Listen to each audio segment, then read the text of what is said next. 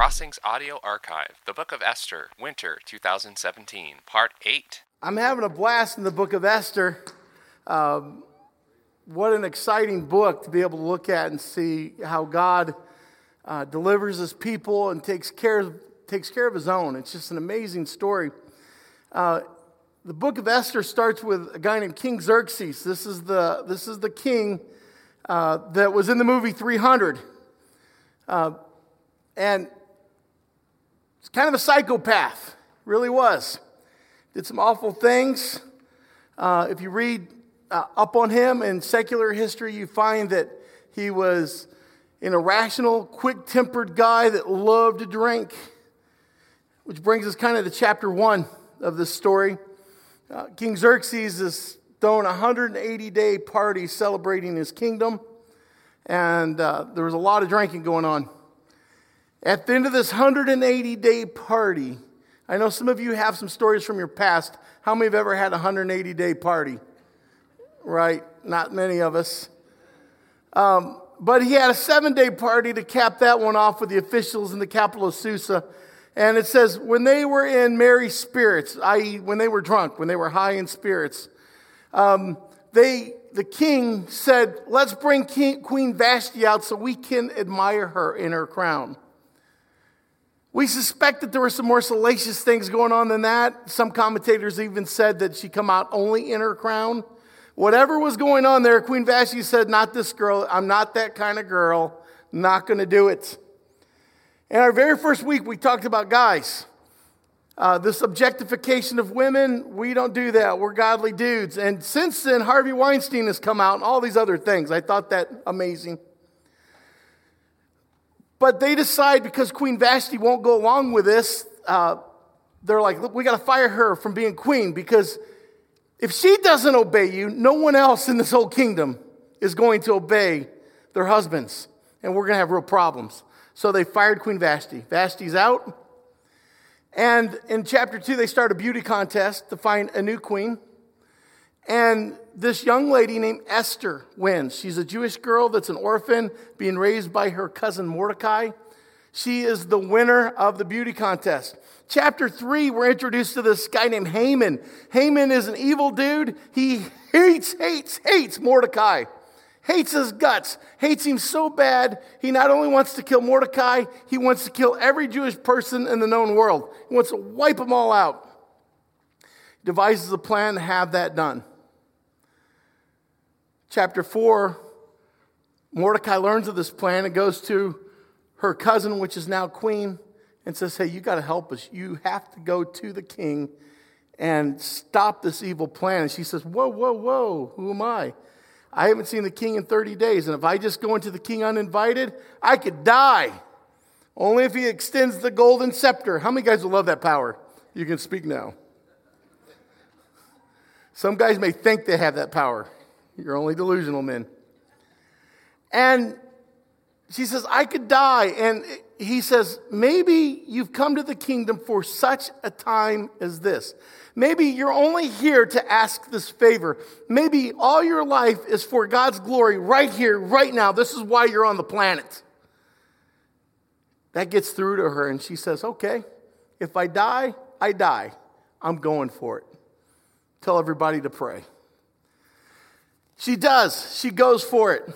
Meanwhile, Haman is hating Mordecai more and more and wants to destroy him. We talked about the king that had the dream in the middle of the night that can't sleep. He reads the chronicles of what's happening in their history.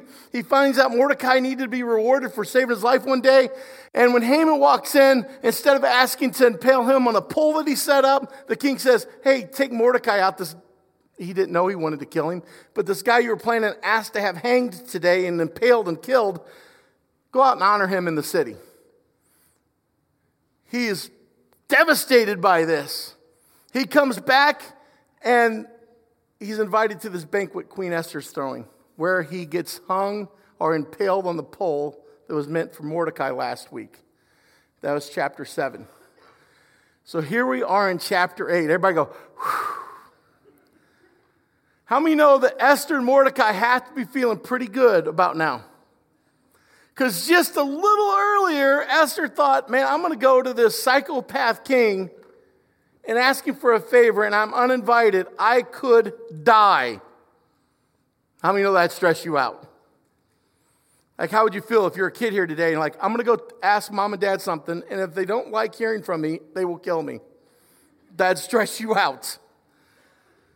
I could die. Mordecai, now his enemy's hanging on the pole that was meant for him. How many know he probably feels pretty good too? So let's pick up Esther chapter 8. And I think this is an important lesson for Crossings Church. I think it has some things to say to us today. It says, that same day, King Xerxes gave Queen Esther the estate of Haman. Hot dog. The enemy of the Jews. Now, this is a big deal. Haman was number 2 in the kingdom. Haman had cash. This wasn't like he gave me a tract home in a neighborhood. Gave the estate of Haman. I heard that Bill Gates has bought some like 25,000 acres in Tonopah to build a smart city. Who's heard of that? I just heard it today. It would be like Bill Gates dying and leaving you Tonopah after it's developed. People were upset at that first quote. Like, wow, that's mean. And Mordecai came into the presence of the king, for Esther had told him he was related to her. So now Mordecai's brought in as well. The king took off his signet ring. Whoa, signet ring. Haman used to have the signet ring. Here's what the signet ring was. It had to look like a Super Bowl ring. This is what I'm thinking. You look like a champion walking around with that. But what was really important about the signet ring was the face. Because if you were to melt wax on a letter and put that signet ring into the wax, it was the seal of the king, which meant it was law. So let's say you wanted to buy something really nice. You melt a little wax. Psst. It was like having an Amex that's onyx or whatever that's beyond platinum. It's the black one. You could spend some cash. You had power. So now Haman has the signet ring. And he presented it to Mordecai, and Esther appointed him over Haman's estate. How many can say Esther and Haman are rolling? Oh, sorry. Esther and Mordecai, thank you very much. Esther and Mordecai are doing well now, aren't they? These guys are doing great because they've been saved, right? They're no longer hanging on the pole. They have been blessed, crazy blessed. Now they own Haman's estate. Mordecai and Esther have this great piece of property. And now they have, not only that, but they're empowered. They have this ring. They have a credit card to back it all up. They are rolling. They're doing great. I would have to think at this point, they went from like, oh, uptight to, whoo. How many can feel that? Just, I'm not hanging on that pole. I got money in the bank. I got a house. I got power. Whew. How many would be tempted to like go redecorate Haman's old place? Right, that'd be the first thing I would do. I'd be like, I'm going to redecorate Haman. First thing I'm going to do is I'm going to remove Haman from that because he was on the pole in the front yard, 75 feet high. That you don't want that in your front yard. So I'd get rid of Haman and probably put in, the finishing touches. How many probably paint it, move some walls, watch a few episodes, binge watch HGTV to get some ideas. A little time on Pinterest, and then you go crazy on that thing. That'd be tempting because you had the ring, you could pay for it. It'd be awesome. But that isn't what happens. What happens is just radical. What happens catches my attention and causes me to just back up a second and think about my life. Because the truth is, I think all of us are a little bit like Esther and Mordecai in a few areas. In the very areas that we listed here. One is this. If you know the gospel message about Jesus and you've believed that in your heart, you're saved. You're rescued today. Last week we talked about Haman set up a pole to hang Mordecai on. And that pole had Mordecai's name on it. He was going to die. There was no ifs, ands, or buts about it. He was in trouble. And now all of a sudden, someone else is on that pole for him. And we talked about last week that the great news in salvation is this: sin has earned every one of us death. There's no way around it. You can try to be good. You could keep your lawn better than your neighbors. You could pay all your taxes. You could treat everybody well. But if you have a debt of sin, I could promise you this: you are in trouble. It brings death to your life and eternal separation from God. It is a bad deal. It is like walking around looking at your death sentence all the time. But the Bible says, while we were still sinners, Christ died for us. There was punishment with our name on it, and Jesus took our cross, and he died on that for us. And today, just like Esther and Mordecai, we can say too, we're saved. We're forgiven, and we're free. Your name is written in God's book, and he knows you. How many know that's good news? I love the fact that we're rescued today. I love the fact that I have salvation. I can know that if I die, it's not based upon how good was I this week, or was I better than you or you or you. It's because Jesus died for me. He showed God's love for me in that he died for me.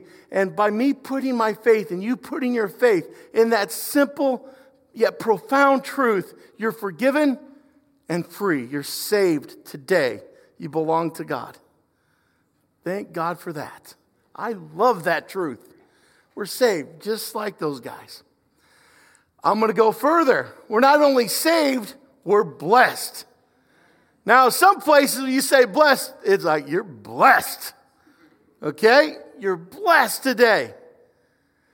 Now, sometimes we don't talk about this a lot in church because people have abused this idea of being blessed.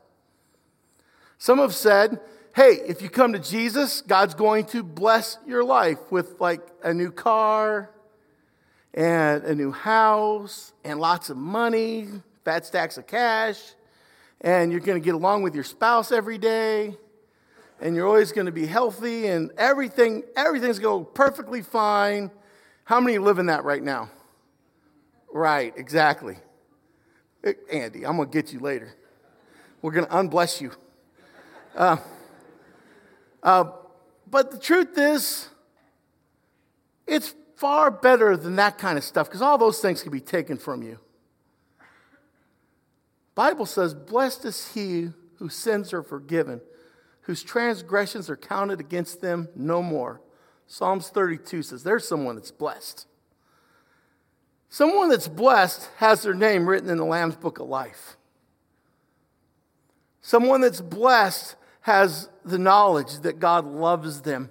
And there is a blessing that we share in this room that's more priceless than all the money in the world. God's peace, God's joy, the fruit of the Spirit that lives in the life of the believer. The fact that there's no condemnation to those who are in Christ Jesus. We are blessed, so blessed. God has brought so much into your life, into my life, that if we were to sit this Thanksgiving week and just try to calculate and enumerate all the blessings of God in our life, we'd run out of ink and paper. We're blessed. God's so good to us. I'll say, even beyond that, I found a thing to be true.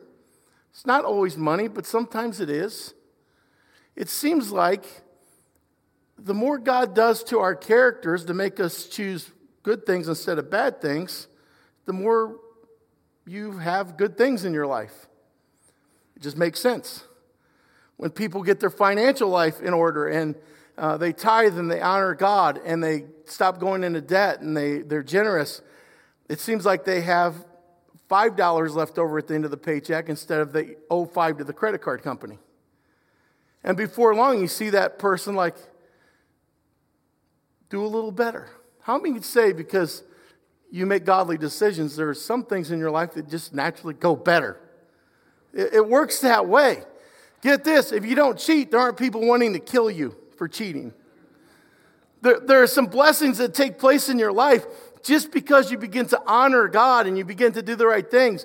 You start looking around and you're like, wow, that's going fairly well over here. Wow, that's better than it used to be. And there are tangible things that begin to go better because when you obey God and you walk in righteousness, it lines things up to where they work the right way. It's an amazing thing. Get up and go to work every day and don't spend more than you make. Before long, it starts looking right. Another thing we are, that's just like them, is we're empowered. You got that signet ring that could buy things, that could have authority to get things done. And many of us, we don't talk about this, but you weren't just saved from hell. That's a good thing to be saved from, I think. You weren't just saved from living a leaky life with bad morals and principles that you can't contain the blessings of God because you make bad decisions. You weren't just saved from that, but you were also saved for God's glory. Get this. When you were saved, the Bible says you were made a new creature in Christ Jesus. That the Holy Spirit literally came when you believed in your heart this message of the gospel that Jesus died for your sins and he rose again from the dead and lives to give us life and is coming again one day. When you believe that message, something of a transformative nature happened in your life. You were made new by the power of the Holy Spirit that now not only transformed you, but lives in you. God, the Holy Spirit, leads you, directs you, guides you. He empowers you. He gives you gifts to use for his glory. It's not some static thing where you just changed your status from unsaved to saved. He now dwells in you. And he gives you the fruit of the Spirit and the gifts of the Spirit. And he will rebuke and correct you and all these wonderful things that the Holy Spirit does in the believer's life that so many times we ignore, but they're empowering. That he's with you every moment. And we can say, God, would you direct me? Would you guide me? Would you give me wisdom? Would you empower me to make a difference? So here's what's wild to me. They've got all this. They're saved. They're blessed. And they're empowered. At this point, one would think there would be this great temptation to be like, let's just hunker down in Haman's former estate, redecorate it, and we're good to go. How many feel like you'd want to live that way? And that's what some of us do. We experience salvation and we experience the blessings of God and we experience his nearness, and somehow we step off the line. We quit being hardcore, you might say, or we quit being willing to risk. We stop being the Esther of chapter 4 that says, if I die, I die. I'm going to lay it all on the line. We lose that savage element that says, I refuse to be civilized or tamed. I'm going to be used by God still, even in my salvation, even in my blessed state, even in my empowerment, all the good things God's given to me. I'm willing to lay them right back on the line again so as to be used by God. And that's what happens in Esther chapter 8, verse 3. It says, Esther again pleaded with the king, falling at his feet and weeping. She begged him to put an end to the evil plan of Haman the Agagite, which he devised against the Jews. Then the king extended the golden scepter to Esther, and she arose and stood before him. There's something that's profound about this. Okay. When she fell at his feet and pled, she literally put her life right back on the line. Because later in verse 4, it says, then he extended the golden scepter, which meant, okay, you can live. Because what you did, if I don't extend this golden scepter, just killed you. What you did at falling at my feet to ask me something is worth death. You could have died right here, but here, let me put the golden scepter out. Okay, now you can talk. She risked everything. She put it all on the line and said, I'm going to be like the girl I was when God challenged me in chapter 4, where I came to this crossroads and said, okay, I'm the queen, but I'm willing to lay it on the line. And my life's at risk, but if I die, I die. I'm going to go for it. And now things have moved in her life and things have changed and she is saved and she has been blessed beyond measure. And there's empowerment in her life and she could step back right then and be saved and blessed and secure and it's all good right here. My stuff's good. But she says, no, I'm willing to risk something for somebody else. And there's this thing in us that when we experience the goodness of God in our lives, we start to say, hey, let me protect. Let me start guarding stuff. If I build big enough fences, if I build big enough boundaries, then I can keep the good things God's given to me. But the truth is, God's still calling his people to step out and lay it all on the line. Don't let his blessings, don't let his goodness become the thing you worship. I believe, like Esther, every day we're supposed to lay those things on the line and say, God, my whole life is yours. My next minute, every cent I've made, my comforts, my empowerment, everything I am is yours, God, and I'm willing to lay it down again for your glory. For Esther, God's glory was in her fulfilling what she was called to do. She was safe, but everybody outside those palace walls still had a death sentence on them. They still were facing death. And can I say this? There are a lot of people that aren't in your position today. They're not saved. They don't know God's blessings. They don't know what it is to be empowered by the Holy Spirit. And yet they live outside our walls, and the temptation is for us to just say, hey, we're good to go. I just need to be concerned about my family. But there are so many people that need to know that God loves them and that God can change their equation. Esther goes on. She says, if it pleases the king, she said, and if he regards me with favor and thinks it the right thing to do, and if he is pleased with me, let an order be written overruling the dispatches of Haman, the son of Hammedatha, the Agagite, devised and wrote to destroy the Jews in all the king's provinces. Verse 6, this is interesting. She says, for how can I bear to see disaster fall on my own people? How can I bear to see the destruction of my family? So she lays it on the line, and I want to say that the first step to laying it on the line is we have to become a people that will, again, begin to plead. Crossings Church, we need to pray like people we love's lives depend upon it. We need to pray and ask God for people in our community and people in our families and people in our schools. Do you realize tomorrow at 8 o'clock in the morning, these schools will be filled with students? I would dare say that if we were to walk the halls and ask young people if they understood what the gospel was, that likely most of them would not even be able to articulate why God loves them and how they would find the love of God for their own lives.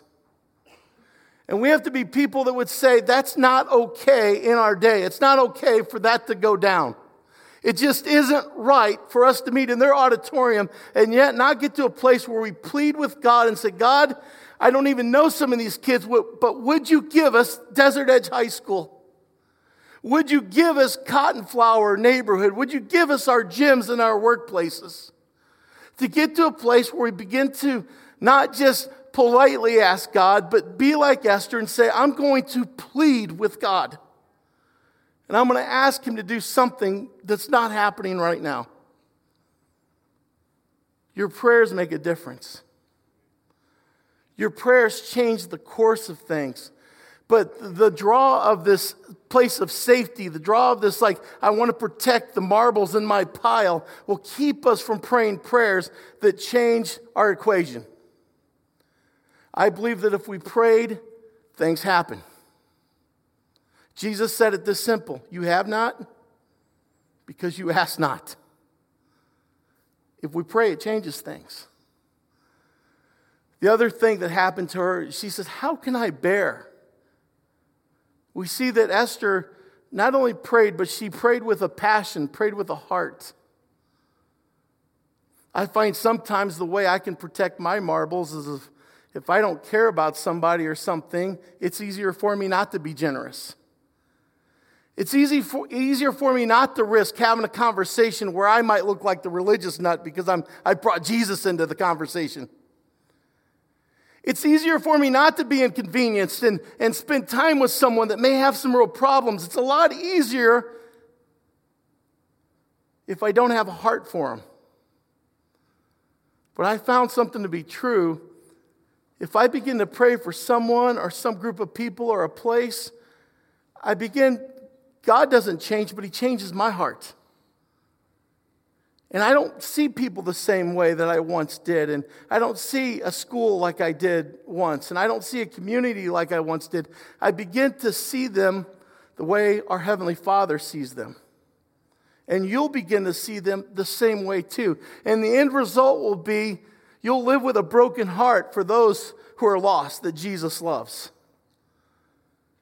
You'll quit praying dry, cold prayers, and you'll start praying prayers that are broken and desperate, that could fall under the category of pleading. Why? Because you care more about them than the things God brought to your life.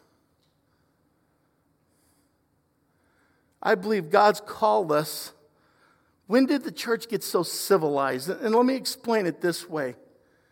We clean everything up. At this point, Esther and Mordecai had the perfect out. They could have said, yeah, we lived a life of royalty. We nailed it. But she refused to just go in that direction. And she says, I'm going to break the customs. I'm going to break the ordinary. I'm going to make things a little uncomfortable for the king, for everybody around. I'm going to fall right at his feet and I'm going to plead with this guy without permission, thus risking my life, but it's worth it. And I feel like in the church sometimes we lose our passion. We lose our ability to say, God, make me a little undignified. God, make me uncomfortable with the way things are. Put in my heart a passion, a burden to pray till something happens in these situations. And God, if you would use me to bring up the conversation, maybe some of you need to take that chance and risk inviting a friend this Christmas season to a church service. Maybe some of you need to take that chance and risk saying, hey, I know you're going through a tough time. Let me pray for you. Maybe some of you that know the gospel would take the chance and say, let me share some scriptures that talk about the hope of God in your life and walk them through what Jesus has done for them. But it's going to be costly because you're going to have a threshold to walk over and you're going to risk losing some things. Maybe you've built a reputation and people think you're cool. Let me tell you, you're not. Just that easy. You're not as cool as you think you are. So just get that out of your head and share the love of God. Maybe some of you think if you gave X amount of dollars to fund an outreach or to buy Thanksgiving baskets or to support kids on the train track on the other side of the world, that somehow you're losing. But let me tell you, you're not. When we lay it on the line for His glory, we'll never look foolish. Maybe in the eyes of men. But I would rather be thought a fool in the eyes of men, but heroic in the sight of God every single time. Because one day we'll all cash out. It's what we do now. I'll tell you something. A little inside baseball talk real quick. I never want us to lose our edge as a church. We're talking and praying. There's a group talking and praying. One day we'll be in a building. How many know that'd be fun? Building would be fun. But we can't do it at the expense of losing our edge. I'd rather be with a bunch of savages in Jesus than to get cozy.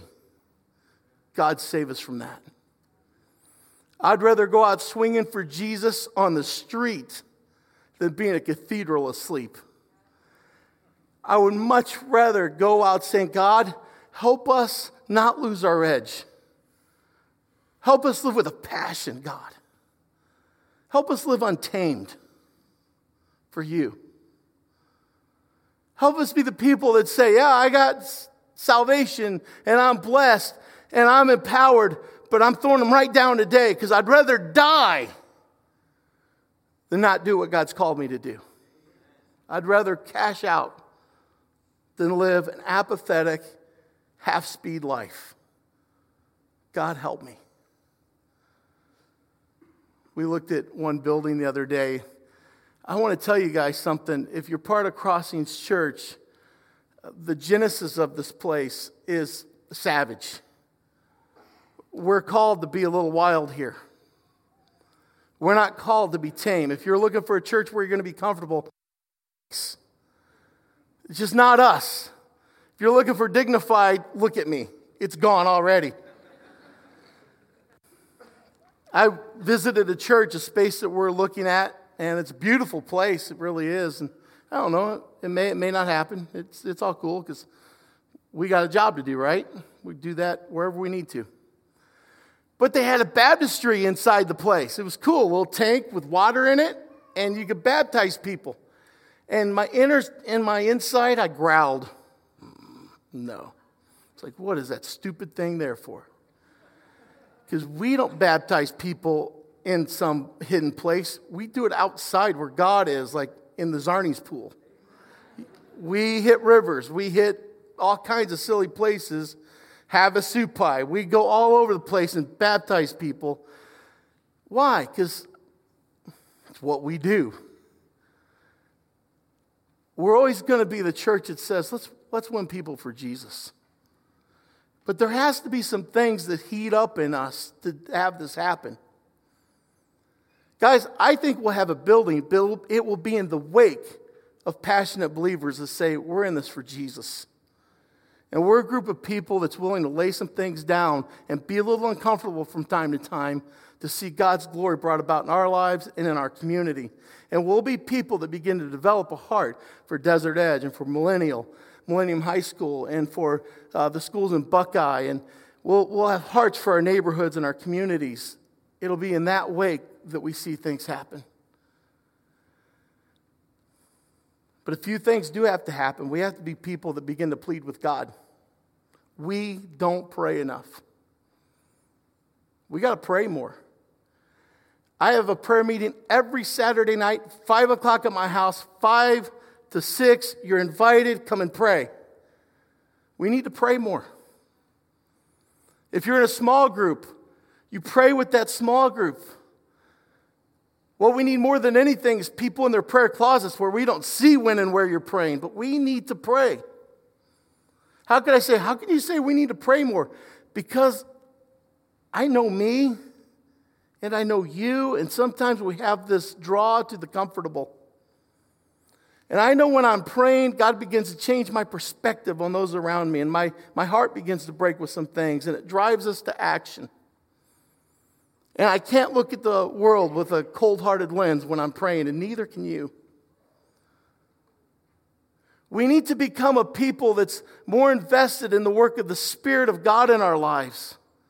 Did you know that if you're a Christian, again, it's not a change of status or a check of the box, that the Holy Spirit, God the Holy Spirit, lives in you. And that's when things come alive, like that you can do all things through Christ who strengthens you, because the power of God himself, the power of God that raised Jesus from the dead, lives in you. And we need to become aware of him and his presence and to keep in step with the Spirit of God. We need to be people of the Word of God.